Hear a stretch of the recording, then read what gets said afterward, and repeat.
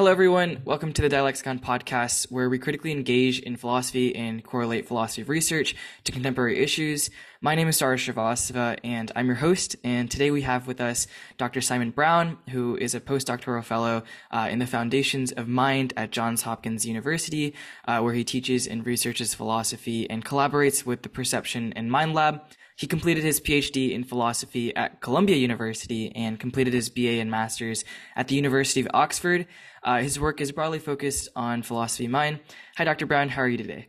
Hi, I'm doing great. How are you doing? I'm doing well. Thank you for your time and for being here today. Let's move on to our discussion today, where we're going to take a little bit of a deeper dive into your research and studies, and also what you personally think about philosophy and your relationship to it. Our episode today is specifically about philosophy of mind, but in the context of animals, which is what your research is focused on. So let's get started. Although I did briefly introduce you, for our audience that may not know a lot about you, could you please provide a little bit more information on who you are, your background, and your relationship to philosophy? What does philosophy mean to you, and sort of how did you get interested or learn more about philosophy? Yeah, that's a big question. I think, well, maybe we can just start with what philosophy is, right? So I think there are kind of two different strands to what I think about that. So there's kind of, on the one hand, it's an academic discipline, right? It's kind of defined by what people study in philosophy departments, which is given by this tradition, and everyone kind of learns the same sorts of things. Everyone, they take an ethics class and a logic class and a history of philosophy class and that sort of thing. But at the same time, I think philosophy at a certain level just amounts to kind of thinking hard about stuff, and being willing to rethink some of your fundamental assumptions, or kind of think about, well, why exactly do I believe what I believe, and is that really good reason? Just thinking really carefully, and that's something which obviously everyone is capable of to some degree, and I think everyone does to some degree. And that's certainly true of me in my childhood, right? I would certainly think about these things as I think everyone else does growing up. And so, yeah, I think I first got interested in kind of political philosophy when I was a teenager. And then I was lucky that my high school taught philosophy at what's called A level, so that's like the last 2 years of high school. And so at that time, I would kind of started reading a lot of philosophy on my own, and listening to podcasts and things like that. And I think actually pretty early on, I became interested in questions about animals, and what does it mean for animals to be conscious? Can we get inside their heads? What do we owe to animals is kind of a related question, right? And yeah, so I was kind of really interested in those issues, and then I went to Oxford as an undergrad, where I studied a degree called Philosophy, Politics, and Economics. And so I continued doing my political philosophy. I studied kind of Wittgenstein and various things in history of philosophy, and a bunch of logic and philosophy of language. And then I kind of went to graduate school, first for 2 years at Oxford, and then I was at Columbia. And, I got more and more interested in these questions about the mind, and especially about trying to understand animal minds. And that, for me, that meant learning a lot of the science of the mind as well. And we'll talk a bit about the relationship between philosophy and psychology and neuroscience and things later on. But yeah, so during grad school, I kind of worked a lot on those kind of questions. And now I'm what's called a postdoctoral fellow. So I guess if people don't know, it's a position which is kind of, you have to have your doctorate to get it, but it's kind of not as high status as a professor, right? And it's kind of impermanent. So hopefully I'll become a professor somewhere else in the relatively near future. But yeah, so my day-to-day is very much just kind of doing research in philosophy. Yeah. Definitely makes sense. I mean, I think your story is kind of different from a lot of the other philosophers that I've talked with, because a lot of them stated, oh, we went to college and then I don't know, maybe got bored with a class or something and just took philosophy as for fun. Because a lot of high schools in America at least don't have philosophy available for school, for high schoolers. So they get introduced to philosophy maybe in college, even though the questions everyone has been asking since childhood, right? Like you mentioned. So Definitely like a cool story, and just shows how valuable philosophy can be throughout an entire period of time, right? So before I discuss your research, I actually want to clarify something because in philosophy, when we discuss the mind, are we referring to consciousness or are we referring to the brain or a subpart of the brain? Because I know like back in like ancient Greek, like the philosophers like they thought like the dualism, the mind body dualism, where the mind is in the brain, but it is not the brain. So like, what really is the distinction, if there is any, and like, what are we talking about when we talk about the mind in philosophy? Yeah, that's such a great question. And I think, I've already mentioned kind of what philosophy is the big question in philosophy. And in philosophy of mind, the big question is what is the mind, right? And at a certain level, I'm not sure there is a straightforward answer to that. So, yeah, I mean, a couple of things you mentioned, right? So one was consciousness. So when we talk about consciousness, usually what we mean in philosophy is the kind of the felt character of experience, or we often use the phrase like what it's like to be you experiencing a red tomato, or what it's like to feel a really strong emotion, like when someone breaks up with you or something like that. Now, that is certainly a mental thing, right? But I think a lot of philosophers and psychologists think that there's a lot of stuff going on in the mind which is not conscious. So, well, there are lots of different examples, and you can go back to kind of Freud, right? Has all these kind of unconscious desires going on, and that's one kind of thing.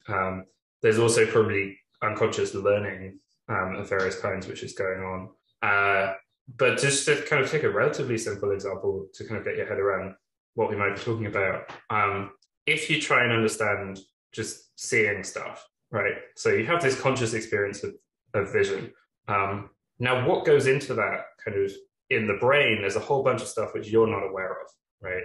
So, for example, constantly you're doing this thing called saccades, so SACCADES, and that's basically where your eye kind of moves around the visual field very, very quickly. And you just don't notice that. You're not conscious of that. And supporting that, there are all these things going on in the mind where you're kind of calculating, when shall I saccade, where shall I saccade, and then you're kind of filling in. So what reaches your experience isn't everything which your retina gets stimulated with, right? You kind of experience the stable world and you don't even notice the saccades. So there's all these kind of computations or activity going on in the mind just supporting that, for example. So that suggests that, okay, there's stuff in the mind which is not conscious. So consciousness can't be what the mind is. So the other thing which you suggested, right, was, well, maybe everything in the brain is the mind. And, there's something attractive about that, but at the same time, that's probably not true either. There's probably stuff going on in the brain which isn't really mental.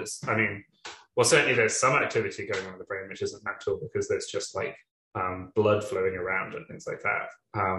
But also, the brain is doing a lot of stuff, like just kind of regulating your body to kind of make sure everything's kind of ticking over normally.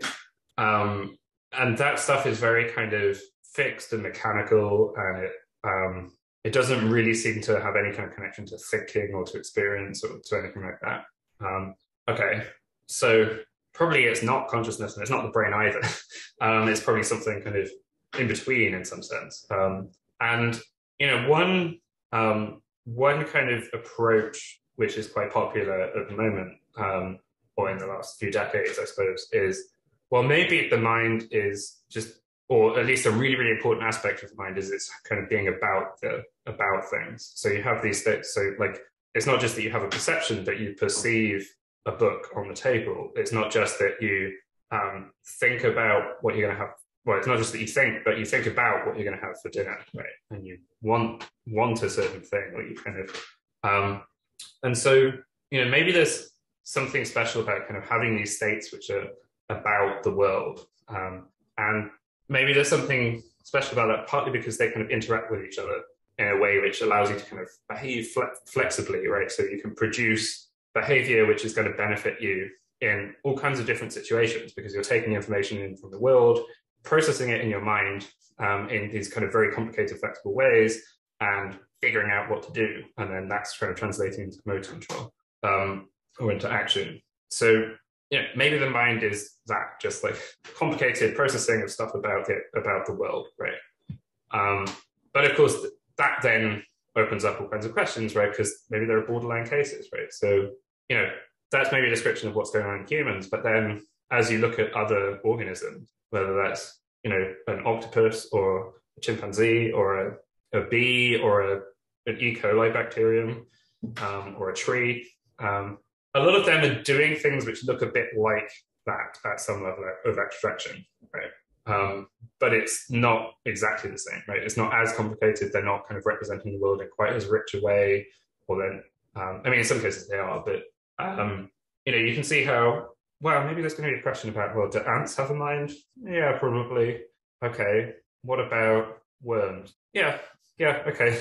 But it's very, very simple. Like there's less kind of complexity there. Okay, well, what about oysters? Oh, I don't know, maybe. Like there's a lot less complexity, that's for sure. And so, there may just be a whole load of borderline cases. And personally, I'm kind of fine with that. But in a kind of traditional dualist way of thinking, right, where we think that there is this thing called the mind, and it's kind of very distinct from the physical, and it's this special kind of substance which lives on after death and things like that. If you're coming from that kind of framework, then you really don't, you're much less likely to be comfortable with these kind of like graded answers to these kind of questions. That definitely makes sense. And I mean, like, just understanding conceptually, like, what the mind could be seems like it's just really controversial, because I feel like every single person has a different interpretation of the mind. And, like, even, like, after reading, like, you mentioned, like, the consciousness, or, like, the other aspect of thinking everything in the brain is the mind. There's just a lot of borderline cases that would kind of sway you towards one of them, or at least in between the gradient, right? Yeah, and, like, that's absolutely right. From what I was thinking, like what I remember, if I remember correctly, like some sea animals, like sea urchins or like sea stars, don't even have a brain, if I remember correctly. So like, if then we're interpreting them as like having minds, then the second second option of like everything in the brain is the mind is like completely thrown out, right? Because if those animals have brain or have minds, they don't have brains, then there's no way that everything in the brain can be the mind, because they just don't have them. But those are interesting cases that we could probably explore later. I do want to ask you about the ways in which you do your research, because like all of these questions seem to obviously have a lot of nuances in them, and we're talking about the borderline cases, right? So like, are philosophical interpretations meant to be like a complement to neurobiological approaches or evolutionary approaches, or are they supposed to be like justifications for neural activity in our brain? Or like, what really is the end goal in exploring philosophy of mind? Is it just exploring that to like just explain the human, or is it meant to complement science, or is science meant to complement philosophy? Yeah, I mean, my perspective on this is very much there's not really a strong distinction between science and philosophy. I think that at the very least, there's got to be a lot of interaction between the two. And I think philosophers benefit a lot from talking to scientists and learning about scientific findings. And the science, I think, benefits from the philosophy as well. Now, how does that actually work in practice? It kind of differs case by case, but I think often, well, here's a kind of crude sketch to kind of give you a sense of what sometimes goes on when these things are productive. Is scientists, they spend a lot of time running experiments, right? And they do that with some kind of theory in mind, but often that theory is a little bit vague or underspecified, or they don't know exactly how it kind of maps onto certain things kind of in our ordinary experience, or there are just things in their theory where they kind of want to, it's kind of leaving that for a rainy day when they've got time to think about things, right? Now, what is that thinking about things? That's thinking really hard. That is philosophy, right? And so philosophers, if we're not, we don't have to spend so much time running experiments, so we can learn from their experiments, and we can spend our time doing some of the thinking, right? Now, neither of these things can really happen independently, and I'm certainly not saying that the scientists can't do any of that thinking about things like getting clear on questions themselves, right? But I think philosophers have something to kind of add to that mix. Basically because we've read certain kinds of things which the scientists might not have read. We've kind of spent more time thinking about certain kind of questions which they haven't thought about. And so philosophers are often very good at kind of making really fine-grained distinctions. We're often really good at kind of reframing, well, what is the big question we're asking here? Or like, what is this theory really supposed to be doing? And we're often quite good at kind of making connections to like broader topics, and like putting all the different bits of science together, well, different bits of science and other things, common sense or ordinary experience, like showing how they all fit together, or where they don't fit together, in which case we need to change something in the picture, right? So that's kind of broadly how I see at least what I do within this kind of project of understanding the mind.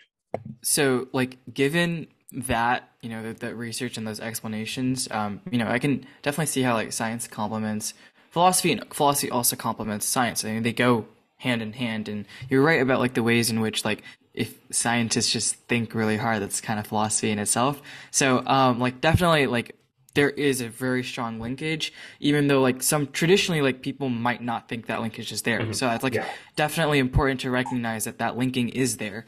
But I wanted to ask you like, specifically in your research, right? Given that those questions are explored maybe in science and philosophy, what do you think with your research is the distinction between the human and the animal mind, right? Like evolutionarily, like every animal is different. How would philosophy be able to categorize an animal's mind? Like, for example, I have a Labradoodle. Like, how would that mind be different than like a gorilla or even my brain at that point? And how is like philosophy able to distinguish those differences? And also kind of related to this is, like the humanistic approach in psychology says that the human mind is completely different from any other species. What has your research said about that? And like, what are your thoughts on that? Yeah. So I think in a way, one of the things which I said philosophy can do, right, is rethink exactly what question you're asking and say, well, what is the big question here?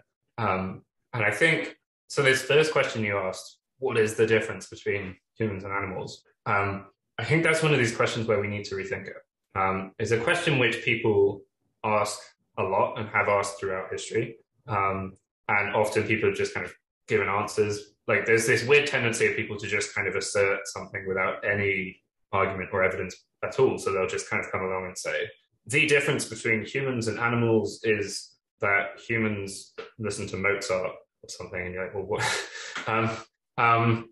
But, even beside that, there's this long philosophical tradition of making really quite substantive claims where it's like, well, look, humans can reason and animals can't reason, or humans have language, animals don't have that, or humans live in social groups, animals don't, or humans have tools, animals don't. And the one which I've really focused on has been, look, animals are stuck in time, right? So they can't think about the past or the future. They only have a conception of what's going on right now, and they can't link it to a broader structure.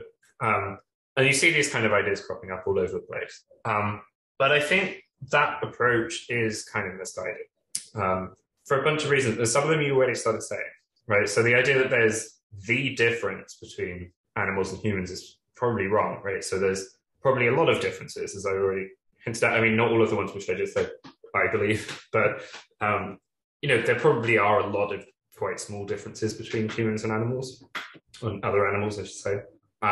The other big issue kind of connected to that qualification of, well, other animals is, well, look, humans are animals, chimpanzees are animals, octopuses are animals, elephants are animals, bees are animals. All of these animals have completely different minds, right? So it's not like, well, there's the animal mind and then there's the human mind. It's like, well, no, there's the human mind, there's the chimpanzee mind, there's the crow mind, there's the octopus mind. And, probably the chimpanzee mind is a lot closer to the human mind than it is to the octopus mind. Does that mean that the chimpanzee and the human mind are the same? No, absolutely not. So in that way, I think we probably need to kind of rethink that picture of things, where we can ask, look, what's the difference between humans and animals? But at the same time, I think there's a really good question in the vicinity, which a lot of those traditional answers are kind of they're still relevant, right? And so that question is something like, well, what are the mental capacities or mental states or mental traits which make a really, really big difference to how a mind functions overall, right? So you might think, well, look, some minds have, I don't know, the ability to, so some people are just really good at thinking about cars and, doing mechanics. And some people are not good at fixing life. Now, does that make a huge difference to how your mind functions overall? Not really. Like it's a nice skill to have, but it's not like, okay, well, you're a different kind of creature to me, right? Whereas if it's something like, oh, well, some animals can think about time and some animals are stuck in the present, that probably makes a difference to a whole bunch of other stuff, because it probably means, oh, well, if you're stuck in the present, then you can't do all kinds of planning. You can't really understand how your past fits together.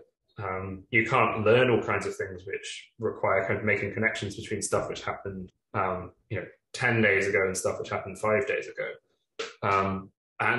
So it's probably like a really limiting thing. But the same goes for language. Language probably also makes a big difference. But notice that when I said the new question, right? What makes a big difference to the mind overall?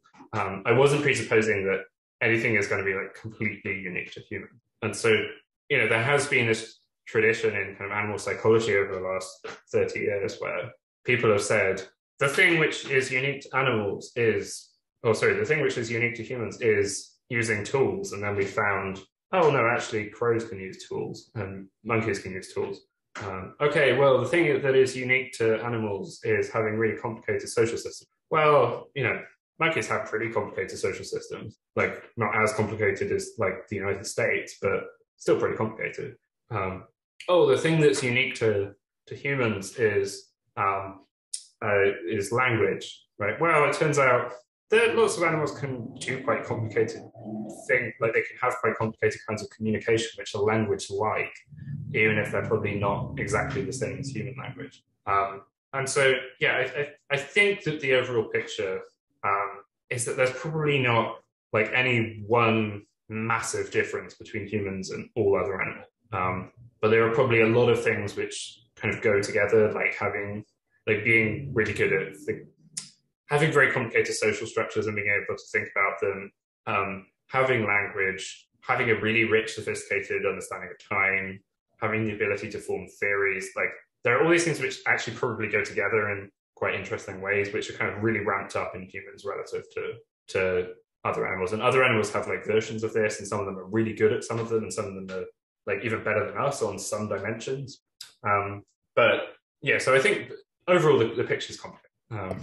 Yeah, like, and then like just I guess maybe like to summarize it, it could almost be like obviously the human is going to be different from every other animal, and each animal is going to be different from others, but the like central features that all of us exhibit may be amplified in humans, but they're definitely still present in animals, and some animals might have even amplified like certain skills that humans might not have. And so maybe like exploring these minds can tell us a lot more about our own minds, and maybe it could be easier to explore it. I'm not exactly sure, but we'll find out with the next question, which is about how your research is conducted. So how do you, like, given that these questions are all kind of neuroscience related and evolution related, as well as obviously philosophy, but how do you conduct your research? Do you do like case studies or like longitudinal studies, or do you, I was talking earlier to Dr. Ian Tully, who quote said that he is like a sitting at the desk kind of philosopher, where he just reads philosophy and then outputs a result. Is that similar to what you do, or do you do maybe like some empirical research, or how is your research conducted in the field? Yeah, so I think in some sense I'm a sitting at the desk philosopher, but my desk is actually like literally located in a lab, like a psychology lab. So, but yeah, so I have not run many experiments myself, but I spend a lot of time, and this is one of the things which is great about Johns Hopkins as an institution, that we have this really, really close integration between philosophy and psychology and neuroscience, which is it's a lot closer than a lot of other universities. So I spend a lot of time kind of talking to psychologists and neuroscientists and biologists and computer scientists, and reading science, as well as reading philosophy. And so, some of what I do is kind of helping them with thinking through their experiments, which they're running right now. But some of it is like, okay, here's this huge body of work. There are all these results across all these different disciplines, right? How do they fit together? And so it's a lot of it is this kind of like thinking really hard about stuff aspect of things, rather than actually like getting my hands too dirty myself. But I certainly could see myself doing some experiments in the relatively near future. I think the border between these things is and should be very porous. That definitely makes sense, and I actually like the way that like the psychology department is related or interrelated kind of with philosophy, because like again, this goes back to like just general how like philosophy is interpreted, and maybe this is just for me because I'm a high school student, but like high school kind of like there's a stigmatization of philosophy almost where it's like that isn't the field you want to go into really. Like they feel like it's only sitting at the desk doing research and thinking about things. And like, you have like the Greek philosophers, and that's kind of just like the stereotype of philosophy, but it's really a lot broader than that. And there's so many fields of philosophy, especially with like research in a lab. And it's really cool to see that your lab or your desk is like literally in a lab. That's pretty dope. Your dissertation talks about like a creature's cognitive relationship to time, and we talked a little bit about this earlier, and how that relationship is crucial to the functioning of its mind. I'm curious about the ways in which animals perceive time. Is it different than how humans interpret time? And I guess also because it's important to that question, how do humans interpret time? Has philosophy explored like a plausible explanation for that question or interpretation? Because like I'm sure that there's some relationship to the Gregorian calendar, or like being entirely in the moment, or like how maybe like the caveman interpreted time is far different from how we would interpret time in the 21st century. So maybe like how has time evolved, and like how is it different for animals, if it is different? Yeah, a lot of stuff there. So so maybe we should start with how humans think about time and what that means first. So humans think about time in lots of ways, right? We can write poetry about time where we think about it whatever, as a river or something. We can do fundamental physics where we think about time as, well, really it's just one dimension in this thing called space-time, which is curved and all that stuff, right?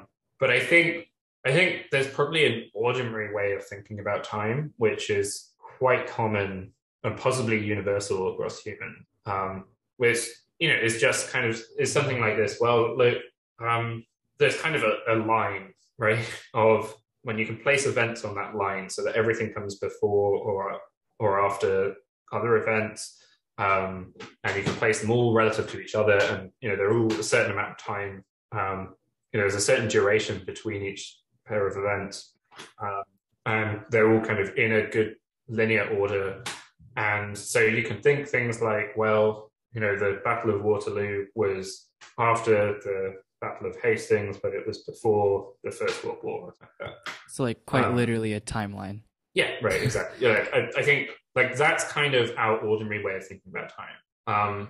And the other aspect to it is, right, we have this idea of, well, there's this thing called the present, and this thing called the past, and this thing called the future. And so all of that is fine. Turns out that some of that actually physics complicates a bit, but it's good enough kind of on the scale which we normally think, right? So when we're talking about kind of events on this planet, and so that way of thinking of time kind of shows up in most of the sciences, right? Like when we're understanding like how populations grow in biology, or we're understanding how I don't know how inflation is changing. Like that's how inflation is changing over time, where time is understood in this sense. So that kind of way of thinking about time is probably really, really important to all of our other thinking. So it's probably really important, for example, to how we understand causality. So we tend to think, causes come before effects in this way. And, if you discover that, if you're trying to like figure out the causes of the First World War, And you say, oh, well, maybe the Treaty of Versailles caused the First World War. Oh, sorry, yeah, maybe the Treaty of Versailles caused the First World War. And then you realize, oh, well, no, wait, that came after the First World War. So that's immediately you've kind of like ruled it out, right? Um, and it's probably really important if you want to like plan, like have any kind of complicated plan of action. And it's probably really important for kind of understanding, like learning about the world and figuring out how things unfold and things like that. Okay, so that's one kind of aspect, and that's a really important thing which humans do. And then related to that, there's certain kinds of mental states which probably are defined in terms of time as well. So, like, arguably, you can only really remember stuff which is in the past. You can only really like plan for stuff which is in the future. You can only really perceive stuff which is happening now, or at least is where you're kind of receiving information about it now. And so these two kind of aspects of things, I think, are what might be different in a lot of animals. And so there's this tradition which says, look, animals don't have that conception of time at all. They can just think about stuff in the present moment, and they don't have really rich memories. Like they can remember things like, if that guy says fetch, then I should like bring him a stick or whatever. But that's not really a tense thing, right? That's not like I remember, like that guy said fetch 10 days ago, and then I got him a stick, and then he gave me a reward. So now I should do that. Like they don't think about it in those terms. They just have this big if says fetch, then go get stick, right? So that's the kind of tradition. Now, again, this is one of those things where when people have actually started studying animals, they found that things are a lot more complex. And so here is one kind of experiment which was done by Nicola Clayton and colleagues with scrub jays, which are, I guess you're in California, so you probably know what scrub jays are, but for, I guess, other people, they're a bird, they're in the same family as blue jays and crows and ravens and things like that, which all of that family tends to be very, very smart in lots of ways. Right, so it turns out that so scrub jays do this thing where they bury food all the time. And it turns out that you can kind of experimentally manipulate things in such a way that you can tell that when they make their decision about, well, what am I going to dig up? That is responsive to how long ago they buried the food, right? So they, in some sense, know that, well, this is like this thing which I buried was a worm, and worms decay really, really quickly. So that's probably going to have rotted by now because I buried it 4 hours. I buried it a day ago, right? Whereas this other thing which I buried a day ago is a peanut, and that's probably still fine. So I'll dig that up, right? But over here, I have a worm which I buried only 4 hours ago, and so that's probably still fresh. So I'll go for that. So they display all this behavior which looks like they kind of have these rich memories of burying these things and know how long ago they buried it. And so then there's kind of a really interesting question of, okay, well, what exactly does that memory represent? Like, is it like when we remember stuff? Like, is it like if I remember how I got to work yesterday? Or do they really have an understanding of time there? Or is it just that they kind of have a kind of much more rudimentary, like they automatically just kind of like forget about worms after a certain amount of time or something like that without really knowing, oh, well, that's because worms rot, they take 1 day to rot, and this has been 1 day, therefore it's right. Like that kind of reasoning, maybe they don't need that to do behavior, which they do. And so a lot of the work which I do is kind of these kind of interpretive questions of like, well, what exactly do these experiments show? And personally, I think they show quite a lot.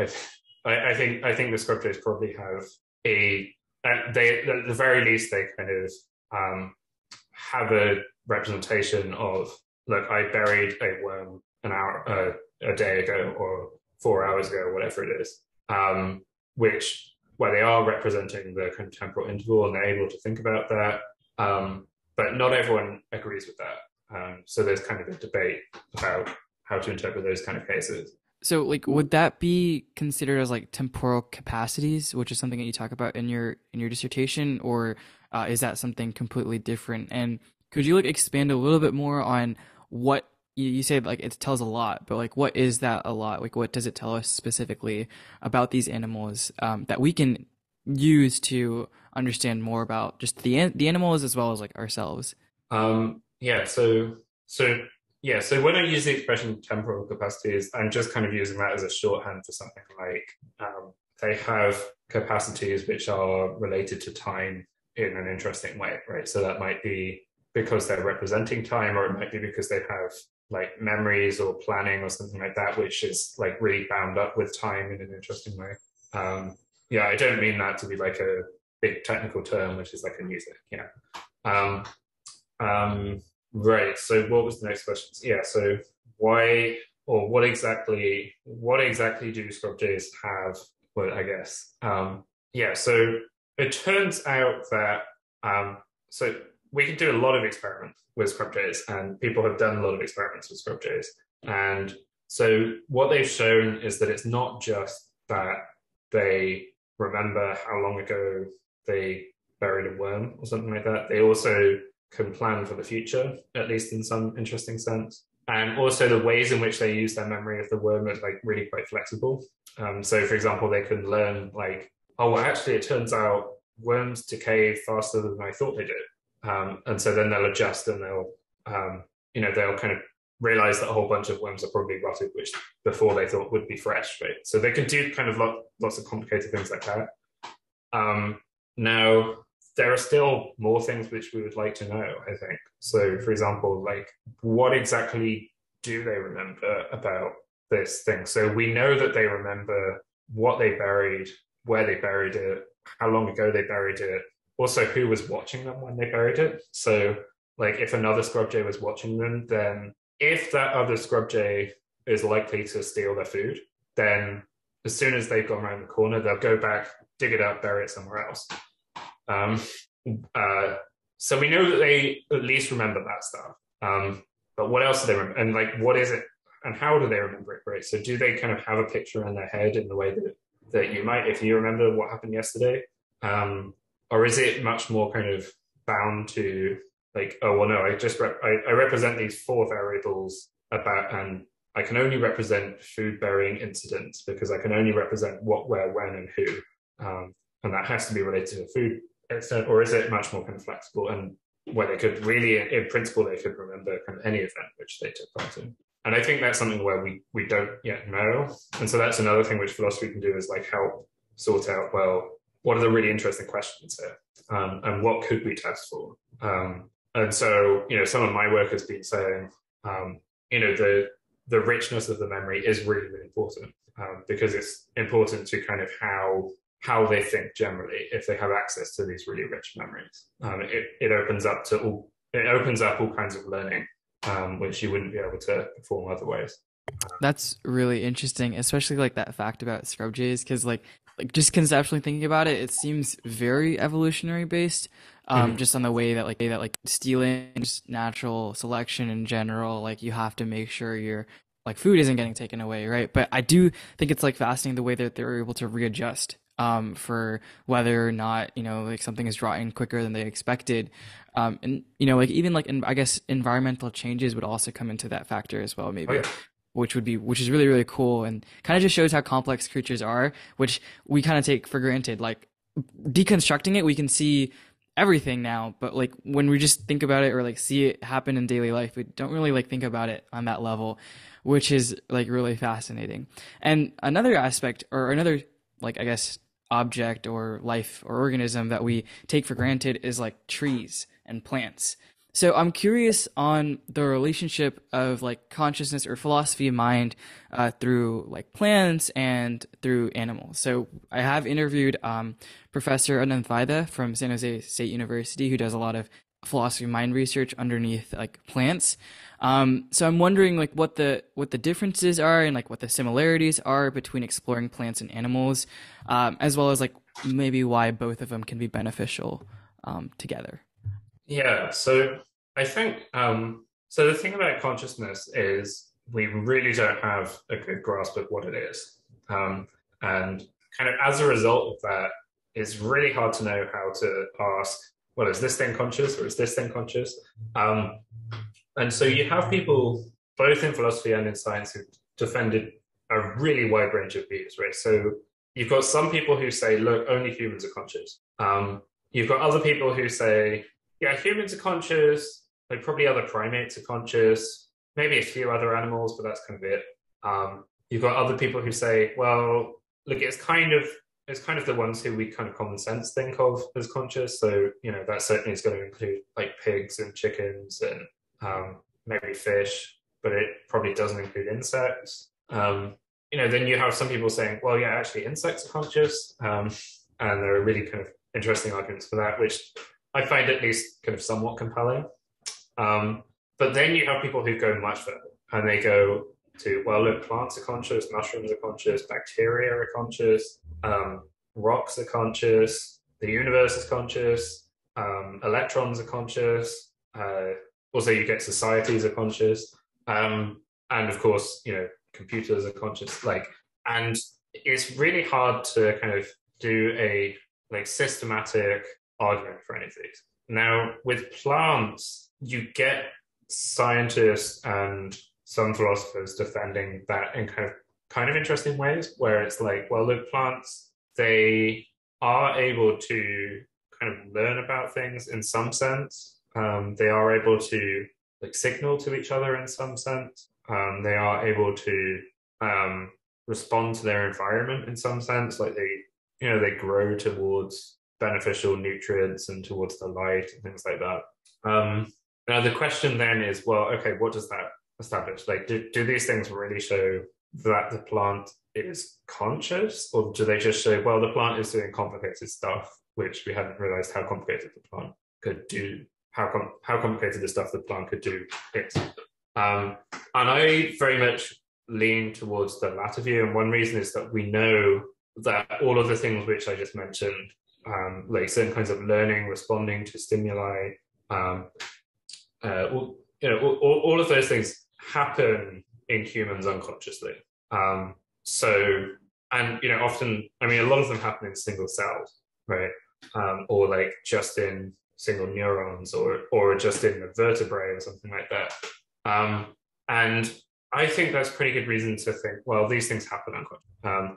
Another reason that I'm kind of skeptical about plants being conscious is I think you don't really get any connection to a perspective or a point of view or a subject for the plant.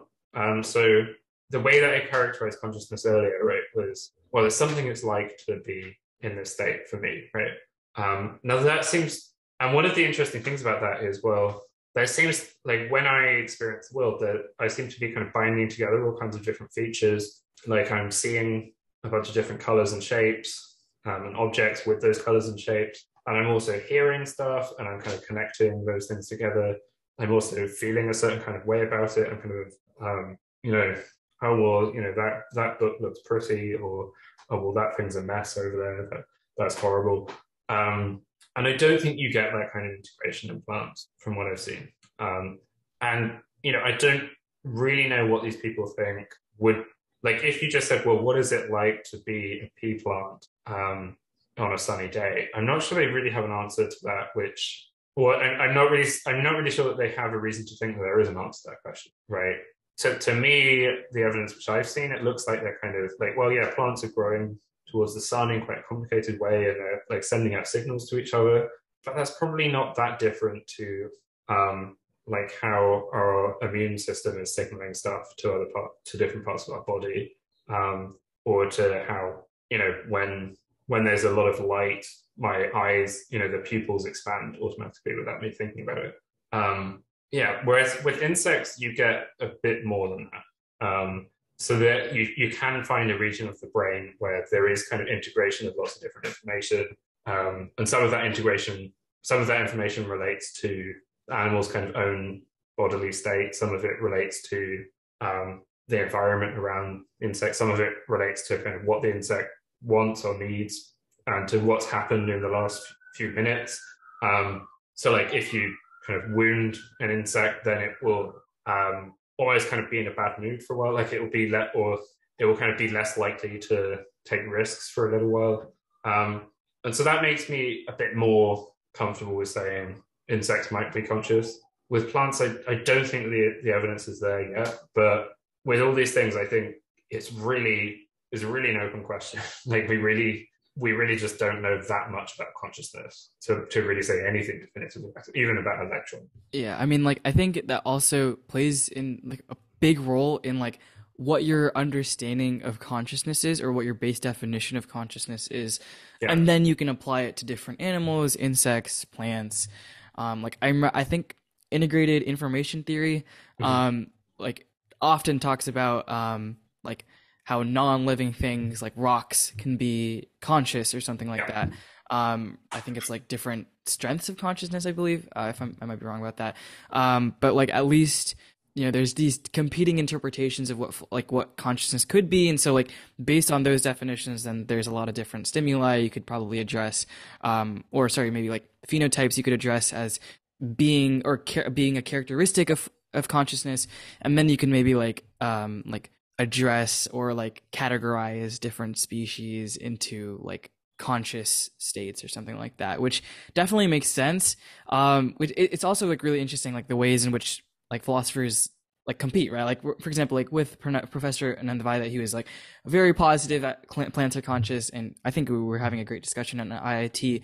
And like here, you don't lean in that direction, which is completely fine. But that's the purpose of philosophy, right? It's to explore those questions. So like it's definitely really cool, like personally to see those two competing interpretations, and hopefully those competing interpretations affect different fields, which is my next question. How has your work maybe influenced other fields? Has conscious research in philosophy been used to like aid legal fields, or like the educational fields, or even in like the artificial consciousness realm, like AI realm? Like how has your research influenced those areas, and have you worked with anyone directly, and if so, how was that experience? Um, yeah, that's a great question. So yeah, consciousness research specifically is very interdisciplinary. So it's one of these areas where the scientists actually take the philosophers very seriously. So I was saying earlier, I think that philosophy does have a lot to offer science. That doesn't mean that scientists are always going to take us up on that, right? And so there are some areas within psychology and neuroscience where philosophy is not really taken as seriously as it should be. But consciousness is an area where it really is. Um, and so, researchers like Hakuan Lau or Victor Lame or I guess some of the integrated information theory people, Christoph Koch or someone, they directly like read philosophers, talk to philosophers, often have philosophers kind of collaborating with them on their papers.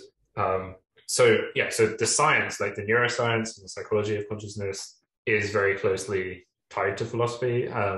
There are some people in the Perception and Mind Lab here at Hopkins right now who are working on this phenomenon called inattentional blindness, which is basically where when you're not paying. So one of the classic experiments of this is like you show people a clip and there's a bunch of people playing basketball, and you say, well, count all the people who have white shirts. How many times do they pass the ball?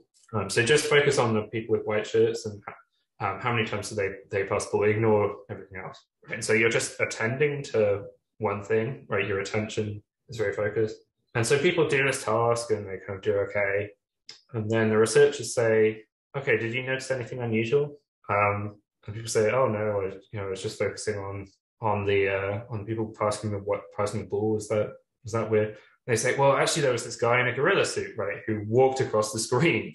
And then you watch the video back, and it's like, oh, wow, I completely missed that, right? And so then there's this question: well, were they unconscious of the gorilla, or were they conscious of it, but just not very conscious of it, or it just like didn't leap out with them or something, and they just kind of forgot? And so there are people in my lab kind of working on that now, and we kind of talk about that. Like this is one of these things where like the philosophical interpretation and exactly how they're just designing the experiments is very closely intertwined. Okay, so there's lots of interaction with the science. Now, the other thing where consciousness, the other kind of place where it really shows up is in debates about ethics and the law. And so especially when it comes to animals. So, if we want to do right by animals, right, it really matters, well, who can feel pain, who can suffer in various kinds of ways. And if you're one of these people who thinks, well, look, only humans are conscious, then you can see, well, actually, it's kind of fine to do whatever you want to any other animal, right? If you're someone who thinks, well, cows are conscious, but they're kind of less sophisticated than humans, then that probably means, well, there are certain kinds of things which you can do to cows and it's okay, but probably not beat them. And it really matters, like, well, are insects conscious or not? Are lobsters conscious or not? Are oysters conscious or not? Because maybe it's bad to kind of cause them pain if they are conscious. And it's not just about consciousness, right? So it's also like to take the stuff about, well, how complicated is your understanding of time? Like that probably matters a lot as well. So like for cows, part of getting milk from a cow is you have to get the cow pregnant, have the cow give birth, and then take the calf away, right? Now, is that okay? Well, it depends on how the cow feels about it, how the calf feels. And so it probably really matters, does the cow realize that she had a calf and it's been taken away? Does she kind of remember that and think back to it? Does she, realize, oh no, I'm getting pregnant again, they're going to take my calf away, and kind of be anxious about that? And so, her understanding of time probably really matters to the ethics of consuming dairy as well. And so, yeah, so then, are the other fields actually paying attention to what consciousness science is saying, what philosophy is saying? Sort of, to some extent. I mean, with the case of animals, there are like really strong vested interests in favor of the status quo with, keeping us from changing our behavior. But there are some cases where both scientists and philosophers are being listened to. So like in the UK, there's a professor at the London School of Economics called Jonathan Birch, who he recently wrote a big report for the government, which basically said that various animals like lobsters and things like that, they probably are sentient, they probably are conscious, at least to the extent of feeling pain. And legislation should take that into account. And that's kind of like, that's an official government report now. So the government kind of have to at least pay attention to that. Here in the US, there's this project called the Non-Human Rights Project, which is, they've basically been arguing in court that various animals have the right to be free from captivity. So this is mostly, and so they're basically trying to use things like habeas corpus to say that like chimpanzees and elephants, they can't be held in captivity unless you put them on trial, right? In the same way that you would for a human. And they have kind of appealed to a bunch of philosophers as expert witnesses. And so, yeah, we're being listened to some extent, but I think, people should listen to philosophy more. That's certainly my view, yeah.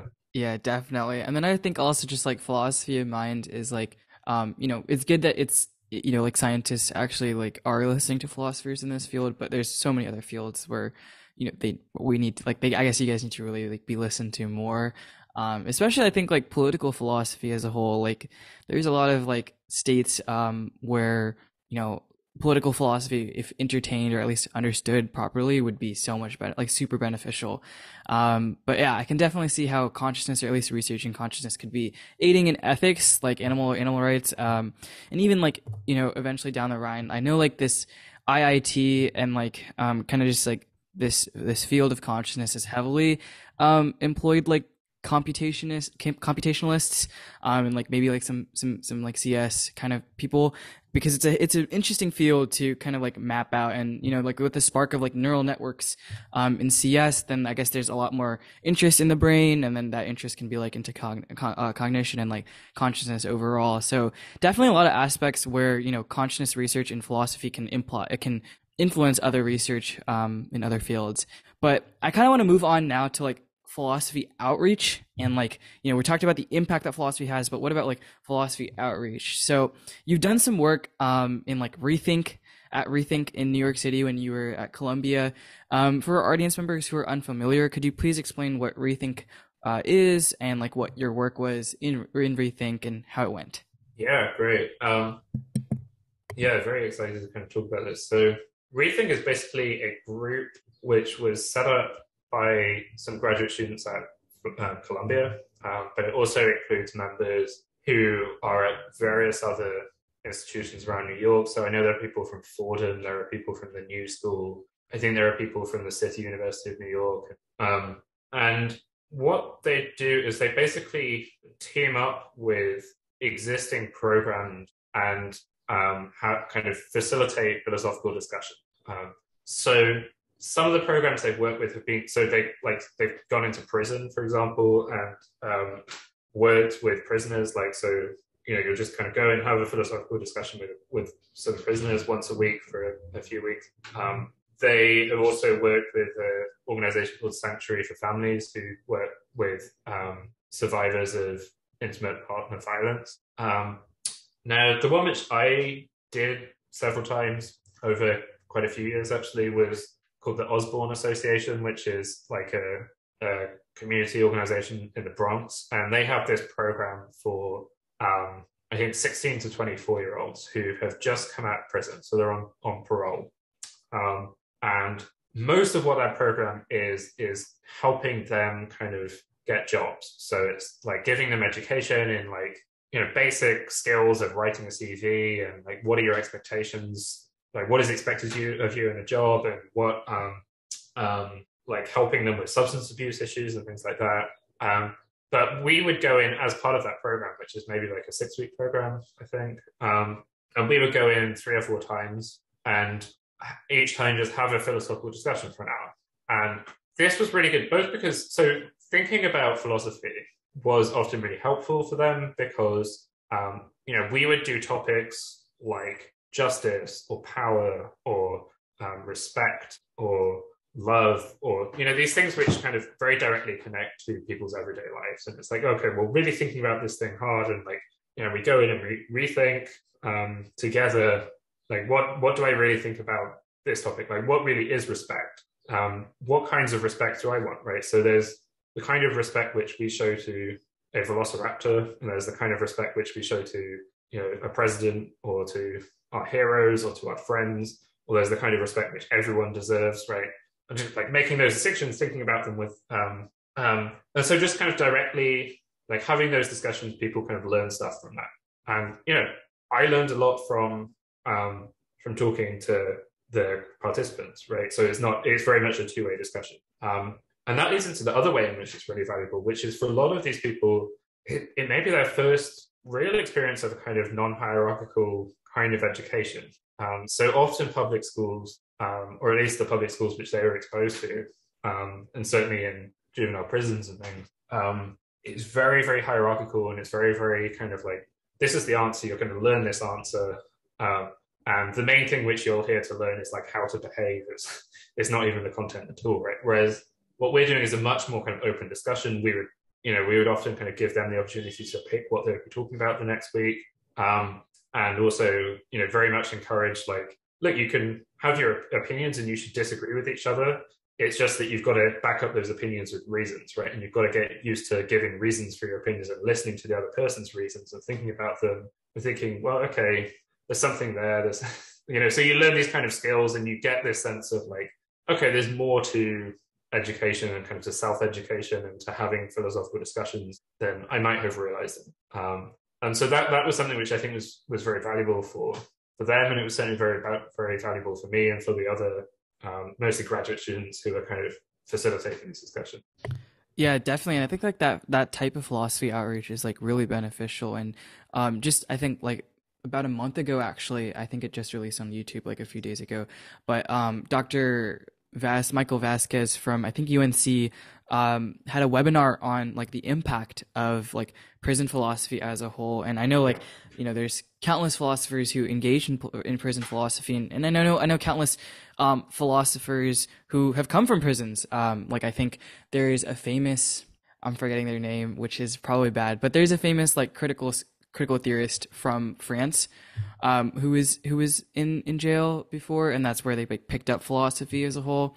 And then there's like others like in like California who talk about like anti-blackness and kind of all of those things and how it structures their experiences and all of those things. And I guess like the power of just humanities in general in prisons is like really, really beneficial for those people who are inside of it. I'm curious about like the specifics of like how those like discussions like really went. Like, was it well received? because a lot of people have negative views and negative stereotypes about these people, and often that's what leads them to not having job opportunities, renting opportunities for houses, etc. So, what do you think about like that environment? Was it really accepting? Was it well received? How was it generally? And was there any like study or like statistic on like the impact that Rethink had on the New York community? Um, how was it received? You mean by the participants or Yeah, by? participants. Yeah. Okay. Um, I would say it was quite mixed. So there were some people who found it really, really valuable, and I think probably the majority either at least enjoyed it, and liked it as a new thing, a different thing. And some of them were kind of like really like, wow, this philosophy thing was great. How do I learn more about philosophy? Can I, go to college and study philosophy and things like that? But at the same time, there are some people who were, they didn't want to know about, some random people coming in and talking to them about this thing they never heard of. And that's fine. And then, there are some people who started off that way, but gradually warmed up as they saw how the discussions went. And yeah, so are there statistics on exactly what impact it had? No. I think it's something which it would be really hard to study statistically.